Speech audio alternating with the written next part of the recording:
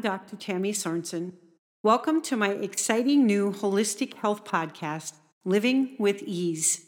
Living with Ease is designed to encourage and equip listeners with tools for living and releasing ease into the midst of all the dis-ease that continually bombards our atmospheres, lives, circumstances, and the culture we find ourselves navigating. Each week on Monday mornings and Thursday afternoons, I will share a new episode of Living with Ease that includes a new holistic frequency-infused instrumental piece specific to releasing ease into the dis-ease. My website, soundexpressions.net, contains all of the credentials and life experiences that have culminated, converged, and propelled me into living with ease.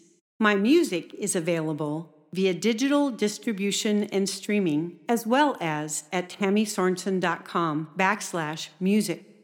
Today's episode is specific to a March Ease Challenge. A good friend and Kingdom creative, Allison Lewis of Teal Patrick Art, extended a 30-day Facebook challenge for the month of March to all Kingdom creatives. The 30-day challenge is specific to creating waves as prayer. Whether it's poetry, drawing, sketching, doodling, painting, singing, dancing, crocheting, or psalming, which is spontaneous instrumental intercession, there is no limit to our Heavenly Father's creative expression through His Kingdom creatives.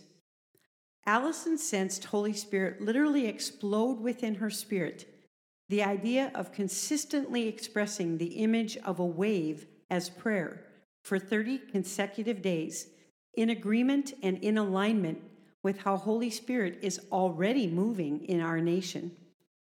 To Holy Spirit's momentum of love and answered prayers for awakening.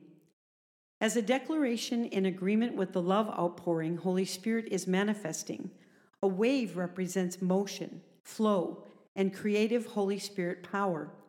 A wave represents energy and sound expressed. It represents frequency, color, and light.